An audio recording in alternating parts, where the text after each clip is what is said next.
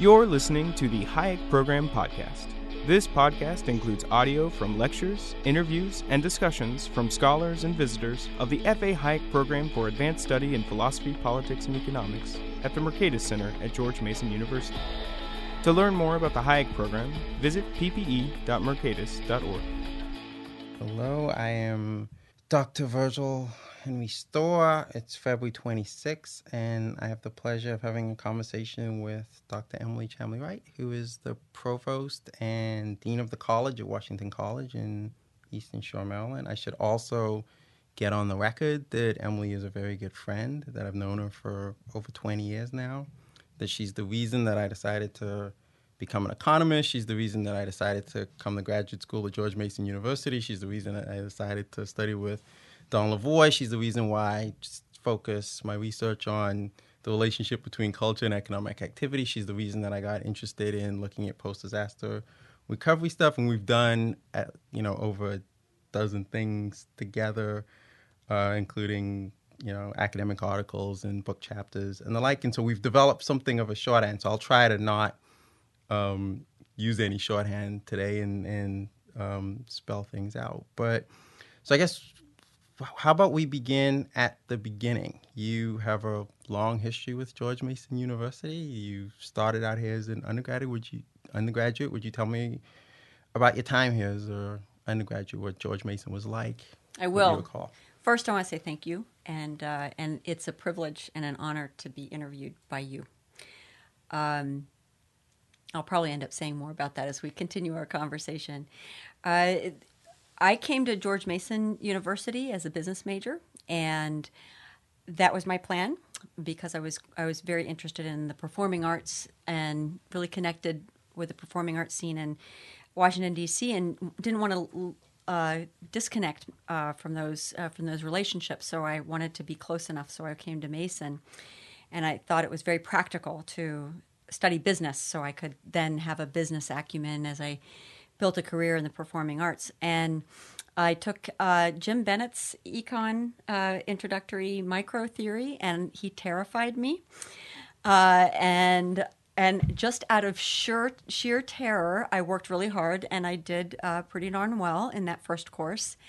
And I continued on, and I took the sequence, the macro sequence at the intermediate level, and that included a course with Don Boudreaux, and I was just hooked. I loved econ by then, and I was real excited, and I said, well, what's the next course I get to take? And my business major advisor said, well, no, you're done. You don't need to take any more econ, but you do need to take more accounting and finance. And it just sent a cold shiver through my heart because I hated accounting, and I was really sad that I didn't get to take more econ. And I thought that should be a sign of something. And so I thought about it, and I shifted gears to economics. And that's when I got to take Karen Vaughn's Austrian course, and finally I got to take Don Lavoie's comparative economic systems course. And it was on the first day of that class. I can still remember it. On the first day of that class, he talked about already he knew that there was a kind of free market bent to the students in the program, and he said, but if you're coming into this class only with the idea that you want to find better arguments for criticizing Marx, you're really missing half the story. That much more important is that you come away from this class with a deep appreciation for why so many people find Marx and Marxism so attractive. That you can't understand the history of the 20th century without understanding how deep to the core Marxist ideology hits people. And if you don't understand that, you really don't understand the 20th century. And that was the first thing that really just caught my attention, that this guy was the real deal, right? A real scholar. And the second thing he said that just caught me was he then started talking about the history of fascism. And he said, what is it it's to any student of the 20th century, you've got to take seriously the question of what it was that allowed a society that was the source of some of the most sophisticated philosophy, some of the best science and engineering, so much of the most beautiful and sublime music. What allowed that society to systematically murder 6 million of its own people? And that was like, you take a step back. And before you could even catch your breath, he said, and as economic students of this period, it is your duty to understand what economics has to do with this, the answer to that question. What is it about the economic system that was in place that contributed to the systematic murder of 6 million people? And literally that moment I was hooked. And I remember that night, I stayed up all night. I didn't sleep at all. And I remember the one question that kept going through my head. I said, what do you... I want to do that. I want to have a command and understanding of economic systems like he does, like Lavoie does. And I want to be able to teach it because that's sparking the imagination in young people's minds. And I want to be able to do it. On top of all that, I want to be able to do it as good as he does it. And the next thought was, well, that means you're going to have to get your PhD in economics. And that was the moment I decided that's what I was going to do. So I absolutely want to talk more about Don. Don is a shared mentor of Emily and mine. But I want to ask you to go back a little bit more. You talked about taking a few econ courses and wanting to take increasingly more econ courses. What was it about economics that was attractive even early on, before the Austrian economics, before the Don's recognition of the importance of understanding how certain economic systems work and what have you? It definitely was the clarification of thinking that once seen through the economic lens, so much that sounded complicated or misguided or stupid suddenly made sense. I could suddenly make sense of a lot of things like public policy that didn't make any sense whatsoever. Once you understood it from the standpoint of the incentives on the ground, it did make sense. That was just marvelously clarifying. And so it was the elegance of explanation that attracted me the most, at first especially. And then you mentioned, though, that then it was sort of after those first set of courses, then it was Austrian and it was comparative economic systems. And so was that a different kind of economics than you were learning in the first set of courses? Was there something special or not special about that? I asked that because you've gone on to become an Austrian economist, president of the Society for the Development of Austrian Economics, and what have you. And so what was it?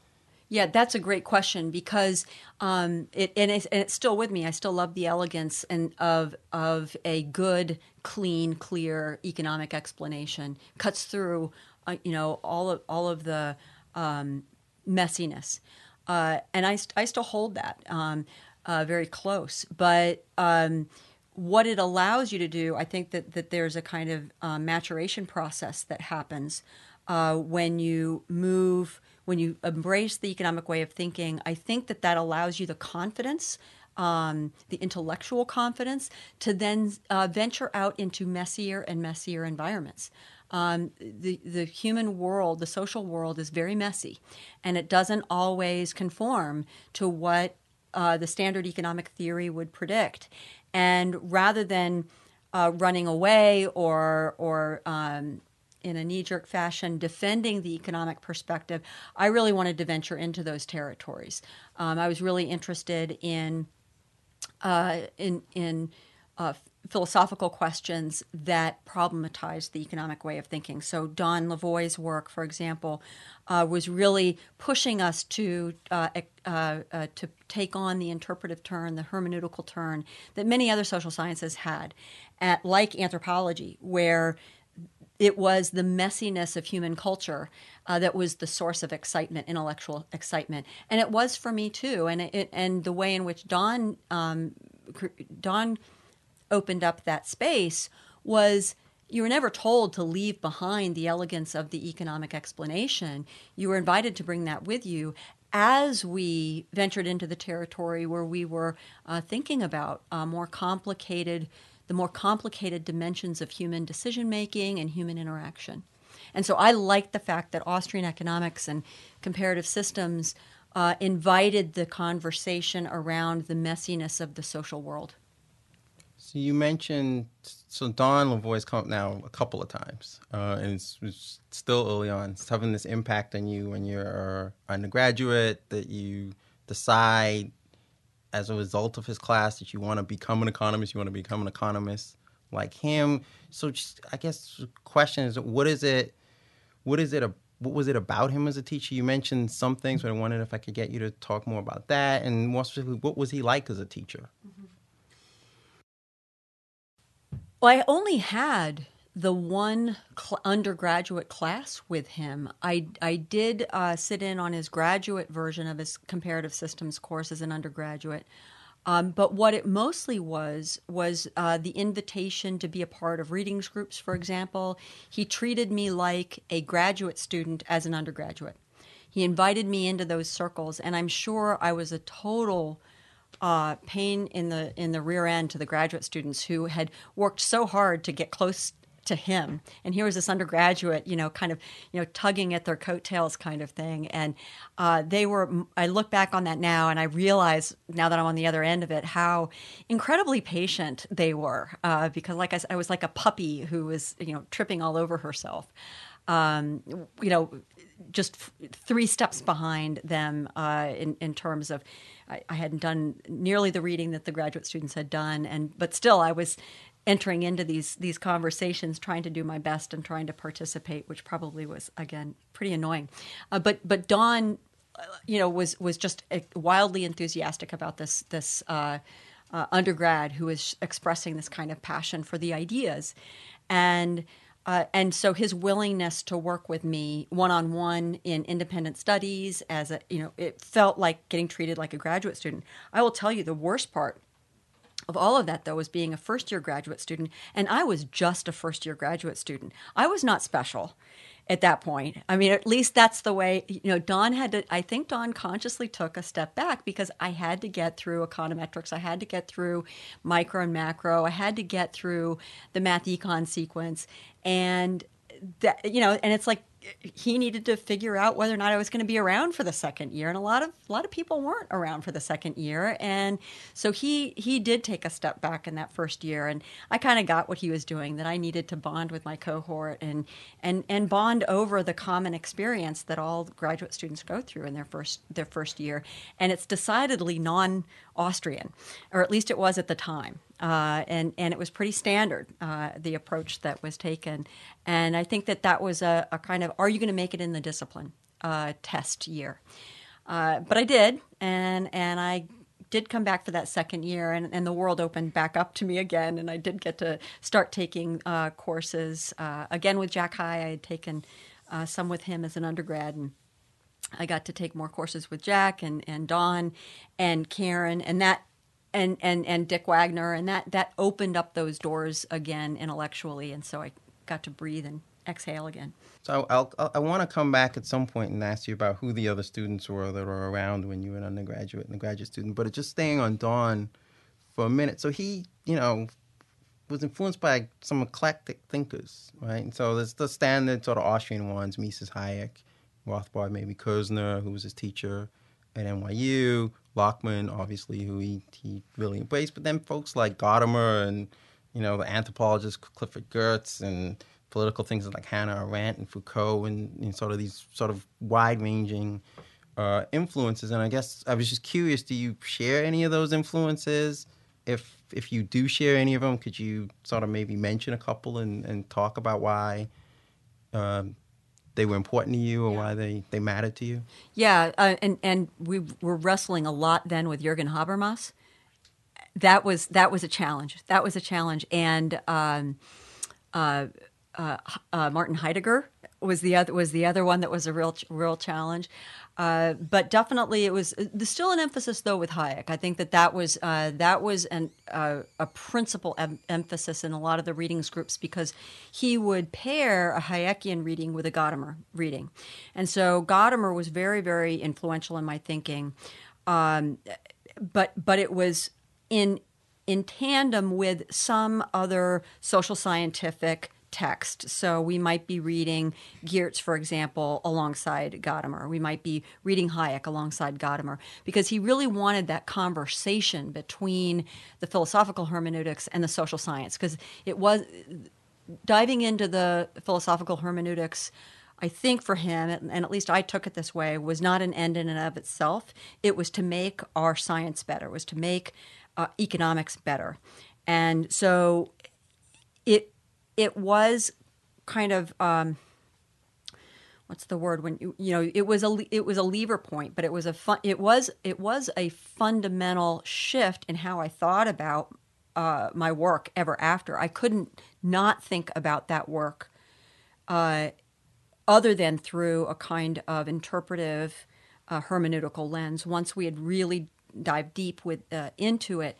But it was always then circling back to the Austrian economics. But I would say that it's that pairing of, say, Hayek and Gadamer that really shaped my thinking. And in particular shaped my thinking around the project of understanding social learning. That this was what was exciting about Austrian economics to me. I was interested in entrepreneurship. I was interested in a lot of the themes that we see in human action, for example. But what really excited me was Hayek's explorations of social learning. And the spontaneous order themes that we see in Hayek were, I think, paralleled in Gadamer. And there was this healthy respect that I could see between these two literatures that mutually influenced and made one another better. And that circuit of interaction between philosophical hermeneutics and the social learning threads of Hayek's work were what were most exciting to me. So it's interesting you say that, because when I read your work, there are three things that jump out at me, sort of when and I think are consistent across the board, from your, the papers you were writing when you were in graduate school to your most recent efforts. And one is that there's this sort of desire to do field work, and it's based on field work and its commitment to doing field work as a part of the empirical process. That there's this sort of recognition that culture is playing some role in shaping people's behaviors and attitudes. And then this third thing is what you just mentioned, which is sort of appreciation for social learning processes and the capacity of these systems and structures to really make it possible for individuals to discover new knowledge and to coordinate activities and the like. And so I guess I wanted to ask you, one, if you agree with that, and then two, if you do agree with that, why these particular things and how do they work together, and are they connected in some way? Yeah, and I think that you were right to hone in on Gadamer and the interpretive turn that Don was really trying to emphasize with his students, because I think that thread is common throughout these three things. So if we want to really understand human decision making, if we want to have an economics that's an economics of meaning, where we're really taking seriously the plans and purposes of individuals, really taking seriously the role that their expectations play in their action, if we want to take seriously the pathways of learning that are generated from those actions and how that feeds into the kind of endogenous sources of change that Austrians are so good at identifying, that we don't boil down to a place of static equilibrium. We are constantly in the process of generating internally a sources of change. So much of those sources of change are the learning that happens as we engage in meaningful acts. And so if we want to understand all of that, we've got to understand what are the interpretive frameworks that decision makers are bringing to the task of making a decision, developing and executing a plan. And that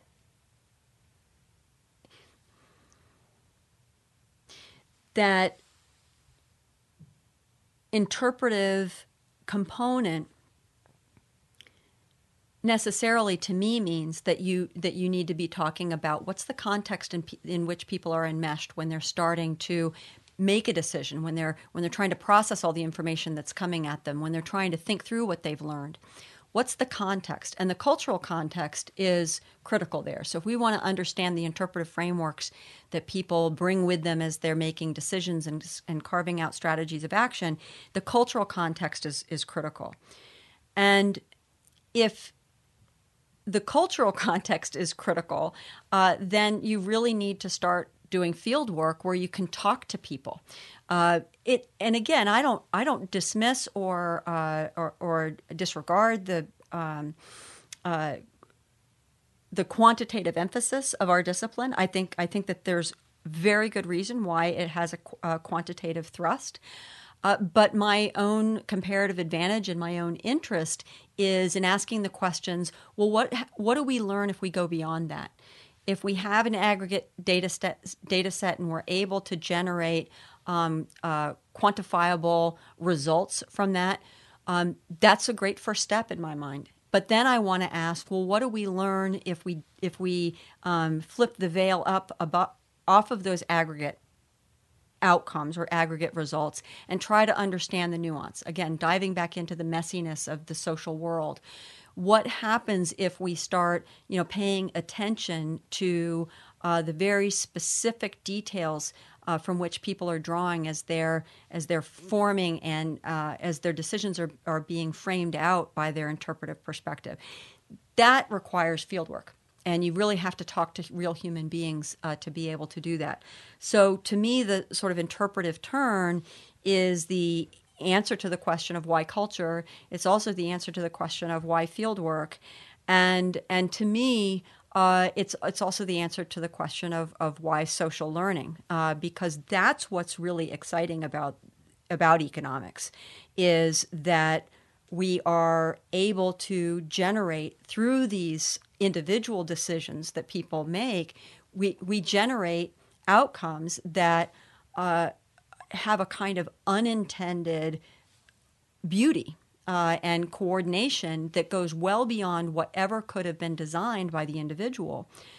But somehow we must be able to connect those individual decisions that people are making and the widespread unintended social outcomes that emerge. Well, how do we build that connection? There's got to be some way that we're building that connection. And I do think that connection has to go back to an economics of meaning. We have to understand how it is that people are interpreting their circumstances, and we have to dive into that interpretive framework. And that's, again, we're back to field work. So, and the emphasis on culture. So those three things do fit together for me, and they all are tied to the interpretive project. So I've heard you in the past, I think I've read you also using this example of the social scientists putting together puzzle pieces. Mm-hmm. Could you just walk me through what that metaphor is meant to signal, like how it works and what the mechanics of it are and what it's meant to sort of illustrate? Because I think it gets at this sort of connection that you were just talking about between fieldwork culture and social learning. Sure. So as social scientists, it's a little bit like when we're trying to understand some very complex social phenomenon. So it could be economic development, or it could be recovery after a catastrophic disaster. Name your complex social phenomenon that you want to try to understand. There's a couple of different ways that we can think about trying to tackle that problem. One is the standard approach within economics is really kind of seeing the problem as a kind of racehorse, where you've got multiple factors that could explain the phenomenon, and so you set up some factors of explanation against each other, and you kind of let them run the racehorse and see which factors have the most explanatory power, right? And that's sort of the quantitative econometric approach, is that we want to figure out which explanatory variable has the most power there. There are some phenomena, though, that are far more complex, that it's really not racehorse-like. It's more like a puzzle. And one way to see the puzzle is how different pieces fit together. So you could imagine a puzzle that's very simple, one of those big 24-piece puzzles that a kid you might give a child, and in pretty short order, the child puts it together, and you can kind of see the puzzle take shape, where you can kind of see the picture. But our puzzles could get more complex. So imagine a puzzle that is now far more complicated, like a 1,000-piece puzzle. It's difficult to do, but still accomplishable, right? Especially if you've got a picture of the puzzle in front of you, which most of us do. If we do a puzzle with 1,000 pieces, we look at the picture that we're trying to get at. Complex social phenomena tend not to be like that, though. We're not really trying. We can't really quite get at what the explanation is. In part because it's like someone's handed us the puzzle in a paper sack rather than a box with the picture on it, and so we're trying to put it together, and it's really much more difficult. Now imagine that the puzzle is three-dimensional and with odd shapes, and you're trying to figure out how the puzzle pieces fit together. Now it gets more and more complicated, and we still and if the puzzle is so large, that we can't see the whole thing, it becomes far more unwieldy. We can bring in cranes to move the large pieces around together, but we can't see the whole thing from one vantage point. It looks different. The puzzle looks different if we're looking at it from the southwest rather than from the northeast, or if we go up into an airplane, it looks different. So when we're trying to really wrestle with complex social phenomena that I think Austrian economics really try to wrestle with, like processes of complex social learning, it's too complicated to start thinking about that phenomena in the context of a racehorse. One puzzle piece can't be pitted against another puzzle piece as being the winner, as being the thing that explains it, because one puzzle piece is fundamentally dependent on other puzzle pieces. Moving into an environment where those puzzle pieces are interpretive beings. So in other words, now we're switching the metaphor here. It's not a puzzle, it's a complex political economy where human beings are making decisions that are changing the shape of the puzzle all the time. Now suddenly the puzzle becomes so complicated that we really need to kind of step inside and start really understanding from the perspective of the human beings that make up this large puzzle, how they're understanding their own circumstances within this puzzle, within this political economy. And if we step in, we do give up that aerial view. We do give up that ability to see, the competing explanatory variables and racing against each other.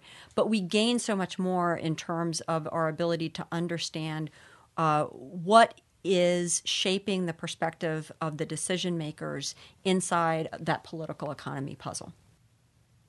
So I can imagine, though, someone hearing that and saying, if they weren't sympathetic, saying, so what you're saying is that social science at best can teach us a lot about individual cases, but can't really teach us anything about general phenomena, right? Because you've now got the social scientists inside the puzzle, up close, looking really at details, and you've admitted already that depending on where you enter, you might get a different picture, and that your answer might not is going to be necessarily one of many possible answers, and what have you. And so is there a way to address that concern, or is that just not a legitimate concern? Or no, I think that would be a legitimate concern if what someone took away from that explanation was that it's only about the investigator getting inside and up close to the phenomenon that she's trying to understand. I think that would be problematic, right? What I'm talking about is, think about a triangle, okay? A triangle with legs that have some distance to them. So you've got the phenomenon at one point of the triangle. You've got the phenomenon that you're trying to understand. So it might be economic development. It might be something like post-disaster recovery that I'm trying to understand as the phenomenon. At the other edge of another point of the triangle is theory, right? Economic theory, political theory. What's the sociological theory, anthropological theory? What theoretical perspective we have is the starting point that enables us to start asking good questions, right? That's an important piece of understanding the puzzle, is that when we enter in and up close to the puzzle, we're going in not really as other pieces of the puzzle. We're going in armed with the theoretical perspective that we bring. So economic theory is among those that we would bring with us as we're engaging in this up close investigation and exploration. At the other end of at the other point of the triangle is the investigator herself. So the investigator is armed with theory, but also armed with the ability to actually engage and talk to the subjects who are experiencing the phenomenon. And so there are moments when you want to shorten up that leg of the triangle between the investigator and the phenomenon, right? Or the investigator and the subject who's experiencing the phenomenon, so you can actually have a conversation and learn from them. But you also, that distance, you stretch back out, you stretch out the leg of that triangle so that you can then get, kind of reconsult your theory and say, okay, this is what I heard in the field. And that contradicts or that supports this theoretical perspective. And I think that's where the excitement comes in this kind of work, is when sometimes you find that your theoretical perspective is completely affirmed. And that's kind of cool sometimes. But other times you find a real puzzle where you don't understand why you're seeing or hearing something that is at odds with what theory would have predicted. So I do think that that the up-close investigation can inform the theoretical perspective, just as theory is informing our understanding of the phenomenon. Let's actually turn attention now to one of the first puzzles that you tried to solve, right? The puzzle of understanding female entrepreneurship in Ghana. That was your dissertation, and then your first book, The Cultural Foundations of Economic Development. What was the puzzle there that you were trying to understand? What were the questions that you went into the field there with? Yeah, it was really a stumbling into. I didn't go initially thinking that would be the project. I had done some work on, dabbled in some culture stuff, mainly because Don's readings groups had really introduced us to a lot of anthropology. I was very interested in culture, but I never even thought of it being the basis of my dissertation, because I was going to do work on political economy structures in post-colonial Ghana, and that was going to be the focus of my work. But it never occurred to me not to go. If I was going to write about a place, I wanted to go, and I was there for not even a couple of days before it hit me that the excitement and the energy and verve of the marketplace and these women that were in control of the informal markets, it just, everything hit me at a visceral level that there was so much to be explored here and so much to be explained, so much that I didn't understand, and so many questions that leapt to my mind that it had to be the thing that I was going to spend the next couple of years investigating. So even within the first couple of days of just visiting the place, I completely transitioned from a straight-up political economy dissertation to what eventually became what I would call a cultural economy approach to Austrian economics. And what excited me about it was that there was this process of social coordination. There were clearly processes of social learning and discovery that were not obvious. That were shaping the very specific form of economic development in that context. And it had to have cultural explanations. That there was no way that pure theory, divorced from context, could get us where we needed to go in terms of an explanation of the patterns of economic development that I was seeing. And so it just was an obvious thing that it never occurred to me not to do field work, which is, I look back on that now, it's really nuts. It's really crazy, right? Because very few people in economics does field work. And at the time, nobody did. And so it was a really foolhardy thing for me to do. But, I told Don about it, and he's like, oh, great. That sounds like a great idea. So no one ever stopped me. No one ever told me I couldn't, right? So that's what I did. But I'm not sure if I answered your question. You did, but let me sort of push you a little bit. So you mentioned fieldwork isn't something that economists do. The original dissertation topic you described is much more of a traditional economics dissertation. Even fieldwork, even at the time that you did it, was something that was odd for somebody at George Mason to do, right? So Austrian economists weren't even doing fieldwork at the time. And so maybe I guess I want to ask you, so how did that work, right? So a lot of people haven't done field work. They may, graduate students may be contemplating doing field work. Professional economists may be thinking of adding it. In that first instance, how did it work? Because you weren't trained in doing this, and so could you just sort of walk us through the process? You get on the ground to do field work in Ghana, and you do what? You talk to who? Well, I do have to credit John Payton, who was a Robinson professor here and a celebrated anthropologist who did his work in West Africa. So he was very, very helpful to me. But for the most part, it was self-taught, and I read up on ethnographic methods, and so if I were to describe what the best approaches towards ethnography, it wouldn't necessarily be what I practiced in those early days, because I'd made a lot of mistakes, and I had to go back and redo stuff that had I been more seasoned and had I been trained better, I wouldn't have made those mistakes. But ultimately, what you want to be able to do is to create opportunities for where people can share their understanding of their own decision-making processes and their interpretation of the world. You don't want to rely on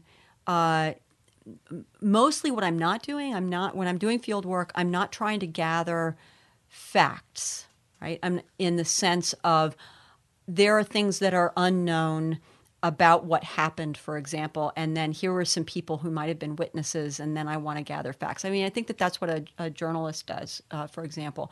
As a social scientist, we can almost find better sources for factual information that's been verified and double-checked. So the value of talking to people is almost always not about gathering the facts as much as gathering an understanding of the different perspectives that are shaping their decision-making, gathering an understanding of the different narratives that are shaping a social context. So the same phenomenon, same political event, for example, the same shift in the way in which the marketplace was governed, the same events, the same quote-unquote facts can be seen completely differently depending on whether it was a yam trader versus an onion trader. It might be seen very differently if it was someone from who spoke Twi rather than Fanti, right? So these differences were what I was trying to capture and understand. And if there were differences that mattered, how did that impact their ability to garner resources, to keep control over resources? What were the commonalities amongst women in the marketplace? And oftentimes it was the commonality was their experience and difficulties of keeping control over resources vis-a-vis the men in their lives. What were the strategies that they cultivated and practiced to help keep the resources in their under their control? And those were the kinds of things that I was after and trying to understand what were the norms that when they did develop those structures for rotating credit savings organizations, for example, what were the norms that governed those institutions? What were the soft practices as well as the hard articulated rules? What were the soft practices that women would deploy when they ran into trouble? Those were the kinds of things that I really wanted to leverage when I was talking to them. So I want to. I've heard you say elsewhere that when you go into the field, you have to be prepared for surprise.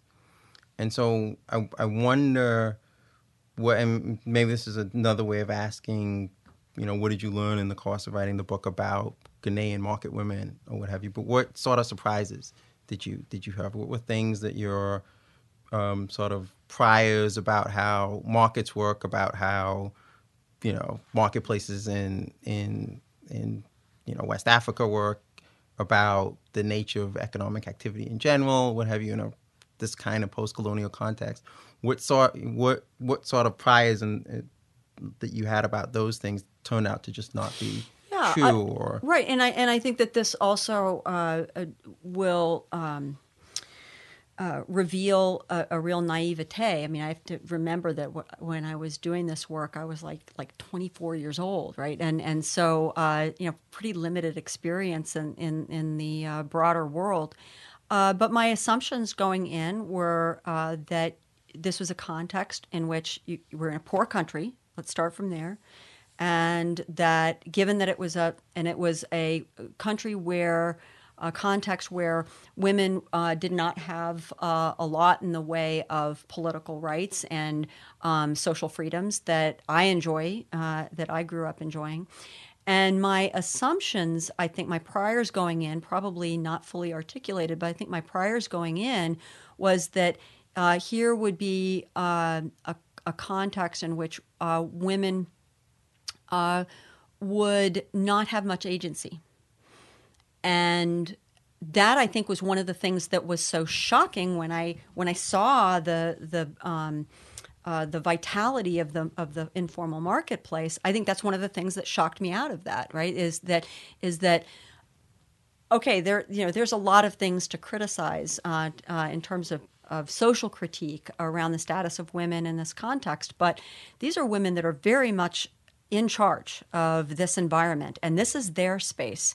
And literally, men would have to ask permission to be able to operate within that space, and oftentimes they wouldn't be granted permission to operate within that space, and they knew their boundaries, and it was where there was a power hierarchy embedded within the informal market, and there was far more agency and social power than I understood there to be initially, and that would certainly not have surprised anybody who grew up in that context, but it sure surprised me, right? And it was one of the and also it's important to know that in those that was the late 80s, early 90s. And so it was the height of, for me, feminist critiques of social structures. And so I saw oppression everywhere, right? And there was a lot to criticize. But at the same time, I think it was humbling to me to recognize how much power and agency was in the hands of women because they seized it, they grabbed it, and under very, very difficult circumstances. And that was humbling to have that awakening. So your next time in the field, if I'm not mistaken, is when you end up in Zimbabwe. Mm-hmm. And so what was that about? What did you go there to try to study Sure. or understand, and what did you end up? Sure. I mean, doing? again, when you're a faculty member at a small liberal arts college, you learn how to take advantage of opportunities when they present themselves to you. We did not, as a college, have a study abroad program in Ghana, but we did have one in Zimbabwe. So I led the study abroad program in Zimbabwe and brought 25 students with me from colleges in the Midwest with me, and it was one of the two most incredible teaching experiences of my life. It was really, really transformational because it was that engaged teaching and learning that happens beyond the traditional classroom that was full bore. And there's nothing like being in country with a group of students and doing this kind of engaged discovery work collaboratively with students where you didn't know from one day to the next what you were going to discover. And so the work I was doing with students felt in one way like a certain kind of field work, but it did, by proximity, it allowed me to be there. And I could do, while I was teaching, I was also doing more research in the marketplace. And again, this was an area where women were dominant, but it was a very different culture. This was a Shona culture, which was, instead of being matriarchal like the Akan are in West Africa and in Ghana, this was a patriarchal community. And women were still dominant in the marketplace, but they had very different inheritance structures. They had very different property relations, very different rules around the family purse. And so that really was allowing me to triangulate between my own context of what I understand as market engagement from a Western perspective, introduced to what that looked like, what markets looked like in West Africa. There was so much that was different, but I wasn't quite sure, just with that one case, what was West African versus African generally, what was a particular tribal expression of market exchange that would be different and so what it allowed me to do in Zimbabwe was to really triangulate and to understand better what things I had observed were sub-Saharan African versus West African. And because the things that I observed in South Africa or Southern Africa were just really quite different. And so that was very helpful to me as a scholar. It was a clear sign that I was not going to become a West African specialist. And that was okay with me because it was really more the broader themes of culture and economics that I was interested in. So I saw it as an opportunity to really develop a better diversity of my understanding of what was going on in terms of culture and economics by having a different example. I learned more by going to a different place. So I want to ask you a question actually related to fieldwork, both the Ghanaian experience and the Zimbabwe experience. So you're not from either Ghana or Zimbabwe. No. It would be difficult, I would think, for you to pass as being from either of those places. How do you, but yet something like a fieldwork would seem to require that the people you talk to trust you, want to share their stories about their lives, about their judgments, about their meanings, and the other things that you've talked about as being important. How do you overcome that challenge of getting people who are not like you in a lot of ways to share sort of? Well, one thing is never fool yourself that you're going to completely overcome it. I mean, I think that's really important. Clearly, had I come from a Ghanaian context, for example, if I had grown up and I looked like them, and I could speak the native West African languages, that would have been a leg up in many ways. Don't get me wrong, that would have been helpful. But given that I couldn't do that, there are other ways to present oneself that gains trust. And one way I found that to present myself was as a learner. And it helped in that case that, especially when I was starting out, that I was young, that I didn't look much different from an undergraduate student. And so I had an interpreter who worked with me who would introduce me when introducing me to the interview subjects. She would introduce me in a soft voice that I was a student and that I was doing a little research project and that just wanted to ask some questions in a very, very deferential manner. And what I realized she was doing is, had she gone in and said, and had kind of pumped me up as someone with more status, that would have not been a good way in. That would have not put people at ease.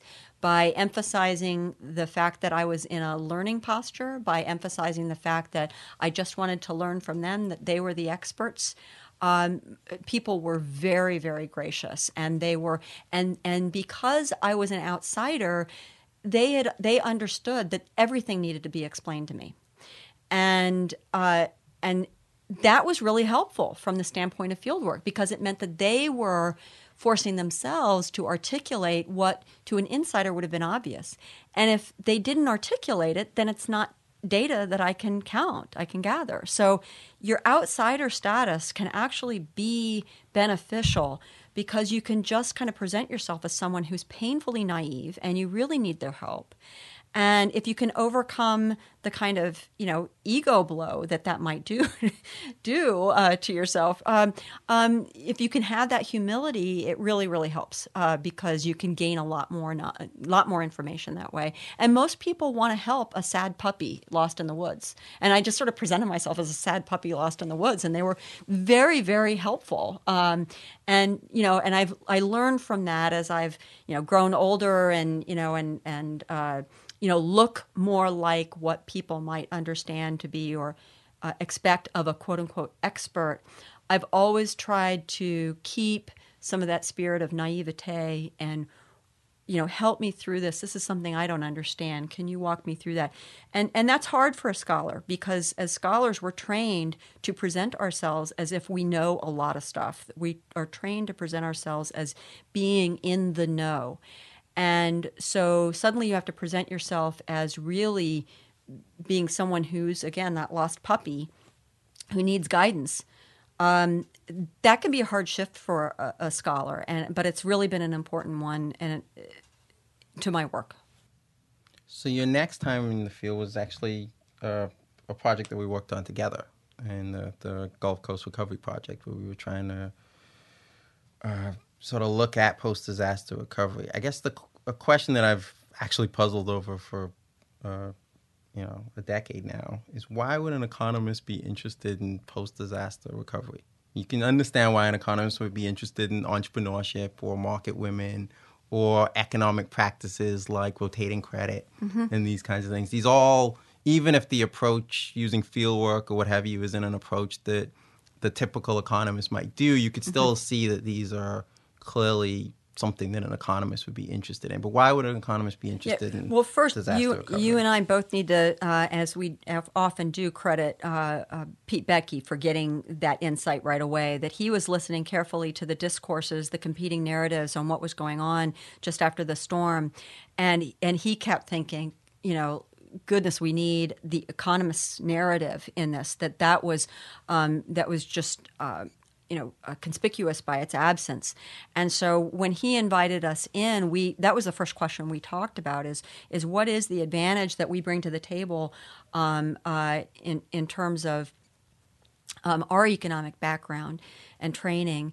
And one of the things that's important to remember and think about as in a post-catastrophic disaster moment is that all of the social systems that make our lives work ordinarily are suspended, at least temporarily. Markets don't work well in these moments. If there's been, complete and utter disaster, it doesn't matter that you've got a credit card. It doesn't help you in that moment. So markets aren't working. Governments aren't working. I mean, even government resources were incapacitated for a good length of time. the kind of social structure of churches and community support networks, they're not working. And so we're in a moment when everything is washed away. There's a kind of vacuum. Even if there are people still there, the social systems are temporarily suspended. And so we are in a moment when we can start to think about, okay, well, how do we regain the complex social coordination that we take for granted most of the time? How does that reboot? How does that get reinstituted? And we learn a lot about the social coordination process generally by really paying careful attention to how it is that communities reboot and regain those practices and habits of widespread social coordination when there's that vacuum in the post-disaster moment. So let me ask you about a couple of those communities that we spent some time in. The Vietnamese American community around the Mary Queen of Vietnam Church. Could you just talk some about that community and maybe spend some time talking about Father Vian and who he was, what role he played in? Sure. The New Orleans East community had, prior to Hurricane Katrina, approximately 4,000 residents within a 1-mile radius of the church, the Mary Queen of Vietnam Catholic Church. And that, and almost everybody in the community was a member of that church. And Father Vian was the head pastor at the time. And after the storm, the community was really scattered across numerous evacuation sites across different cities. In the South and in Texas and in various parts of Texas and in Georgia and Mississippi, and so they were really scattered, and the community was really paying attention to the Bring New Orleans Back Commission statements that were coming out just after the storm, where they were saying, look, in communities that have been really devastated, like in New Orleans East, we don't really want people coming back on their own. We want to take stock. We want to wait. We want to figure out what it's going to take to really rebuild these communities. And then we'd bring everybody back in a carefully planned, orchestrated manner. And maybe some of these communities we won't rebuild at all because we don't we're not sure if it makes sense to provide public services out to these distant areas when there's only a couple of people who've come back. And so maybe there's some communities that have been so devastated that we're not going to allow them to rebuild. And we're going to use eminent domain to kind of basically take over some of these communities. Well, like a lot of community leaders, Father Vian was paying close attention to this. And he was very smart. I mean, he understood that he didn't use this language, but we came upon this language that he understood that as long as the community stayed empty, if there was a kind of civil society vacuum, that the government presence would grow. That in order to kind of keep the government orchestration to keep people out or to control the rebuilding process at bay, he needed to get his own people back. And he needed to get people back as quickly as possible. So right away, he started going from evacuation site to evacuation site, sharing pictures, sharing stories, sharing messages. During this time, cell phones weren't working. People didn't know where other members of the community were. He was knitting together, again, the information that flows within that deep social network within the community. He could rely on the neighborhood grid system that they had established prior to the storm and had been in place for decades, that when someone needed help or assistance, there were sort of like block captains that would check on people and to make sure that there was a kind of sense of care, mutual assistance happening within the neighborhood, and that was a well-organized effort. That effort, the sort of local leaders, the lay leaders within the community, ended up serving as kind of captains of recovery. Like they would be the team leaders in terms of the effort to return. So what we see here is a kind of Tocquevillian theme where the habits of association that were established prior to the storm were were deployed in a very conscious way to get people back. And one of the really dramatic moments was in, I think it was the third week of October. So third week of October after the storm in 2005, like parts of downtown New Orleans were just virtual ghost towns. And in that moment, they had gotten the word out that mass would be held on that day, and there were several thousand people who came back for that church service, and a lot of them couldn't stay. They just drove in and then went back out. But they took Father Vianney at his word that you show up and you come and we reconnect as a community together. It was an opportunity to reconnect. It was an opportunity to share information. It was an opportunity to orchestrate and plan their eventual return. But the most important thing is it showed a presence. They took pictures, they took video, they made it very, very public that this community was a community that was capable of mobilizing and returning. This was a very powerful political statement to anyone who had a mind to not letting this community come back. And he used language that was reminiscent of Tiananmen Square, where it was, are they going to bring in the bulldozers and tear down this place? I don't think so. We will line up all these people in front of the church, and if they want to bring their bulldozers in, we're going to bring the cameras in.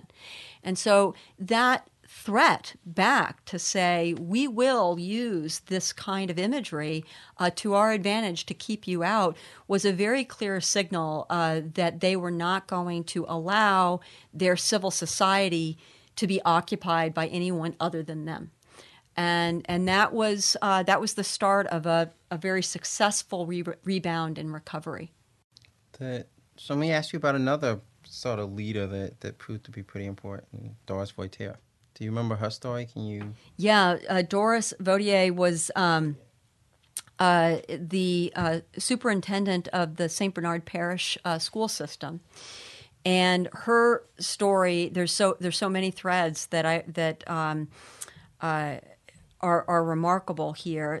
One that I won't do justice is the leadership role she played in the storm itself in making sure that people were safe. She stayed behind because she knew that there were people who were vulnerable, who wouldn't have been able to get out, a lot of them who were physically disabled in some way or another, that she knew that the school was going to be their shelter of last resort, and she was going to be there with them.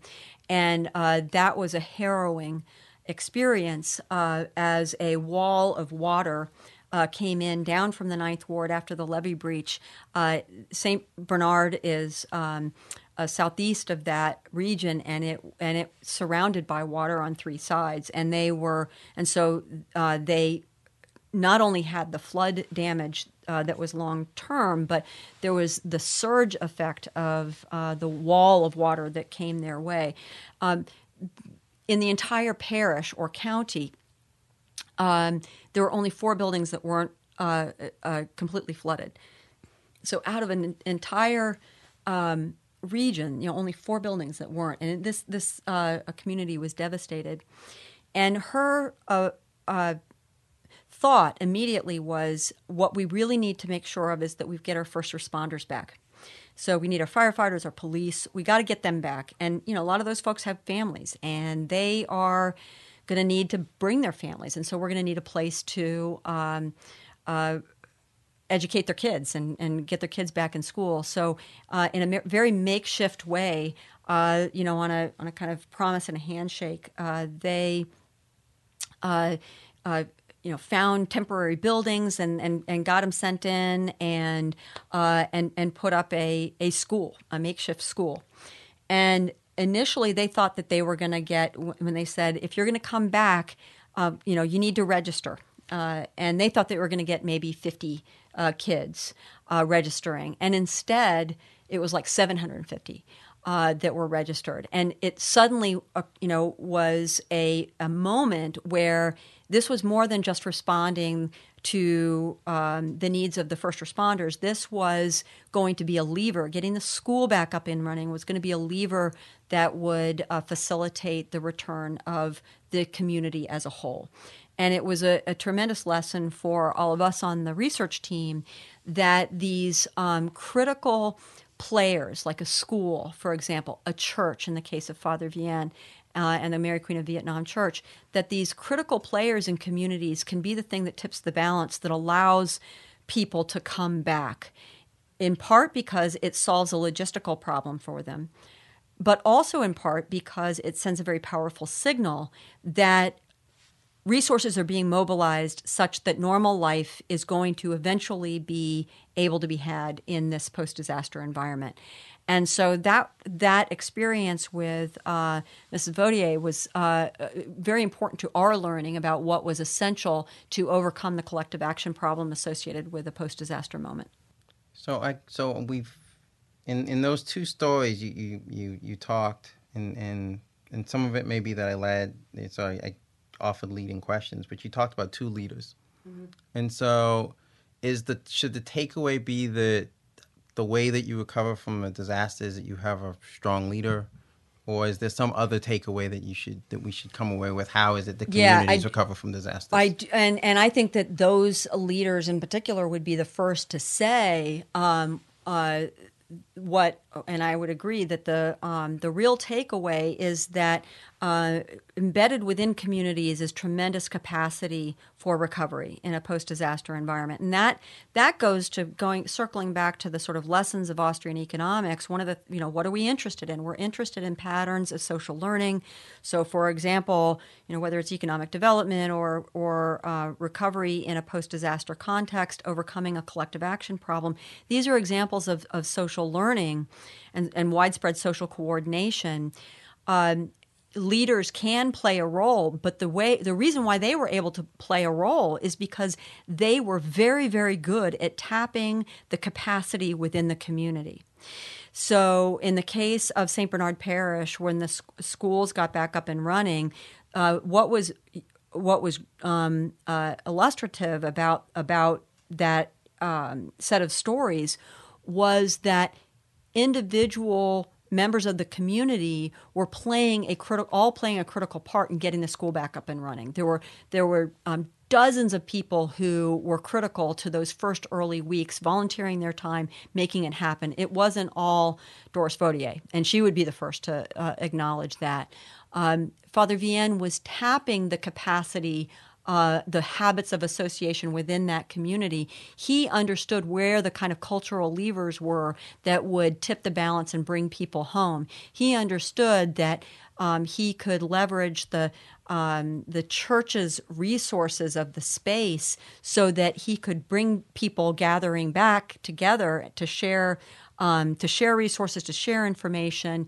But what he was doing is he was tapping the capacity embedded within the community, and so I think that's really the lesson, is that if we want to shape public policy around a successful post-disaster recovery, what we should be gearing our public policy towards is finding ways to tap the capacity that's embedded within in the community. So we might ask the question, well, is there anything good that government can do in these moments? I think yes. The answer is yes. If the government can move the fallen trees or houses that are in the middle, that have been shifted off of their foundation and are now in the middle of the road, if they can get in quickly and move those so that people can get past, can use the road to get to their property, that's a very simple example that shows that there's capacity in the person who wants to get to his house and fix it. But if he can't get there, that's a real problem. So government can be most helpful not by fixing that person's home, right? Because you could only do so much if that was your strategy. But if you can get the barriers out of the way, if you can get the roadblocks out of the way, you open up and tap the capacity within the community. And similarly, if we think about some of the public policy that was in place, some of the public policy acted as barriers. And they put on brakes into not allowing people to come back, having extended curfews that wouldn't allow people to return. Public policy that puts the brakes on the recovery and allowing people to return who have the capacity to return, that's a real problem. So think about those policies that stand in the way. They're like the trees or the houses that have been shifted into the middle of the road. No one can get past them. If we clear those out, we are doing a better job in terms of developing a post-disaster environment that's going to generate very speedy recovery.